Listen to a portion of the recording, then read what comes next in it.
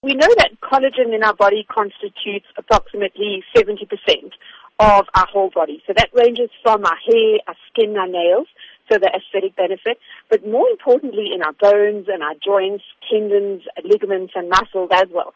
And as early as from the age of 25 years old, we start to see a decline of the production of collagen in our bodies from 1.5% almost every single year from the age of 25, which is actually quite scary if we start doing the maths at where I'm at, which is 42, and how much collagen I've actually lost.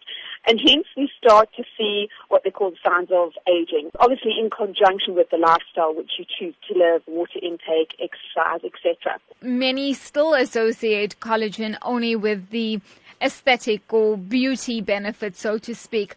But for those who, as you have said, over the aging process do experience problems with their joints or even arthritis, can collagen really be helpful in this regard? Absolutely. So collagen type 1 is predominantly found in our epidermal layer of our skin.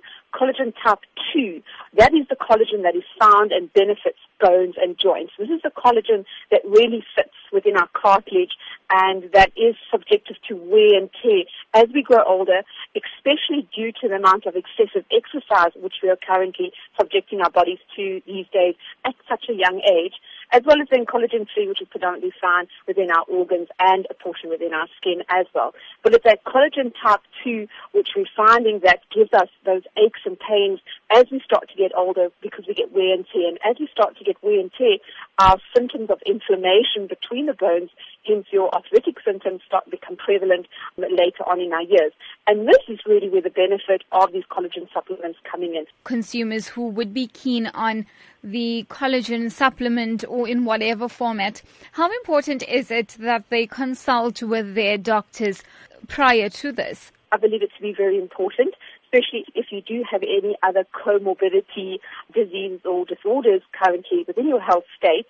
It's important to understand and to do research on collagen supplements because there are thousands in our South African market.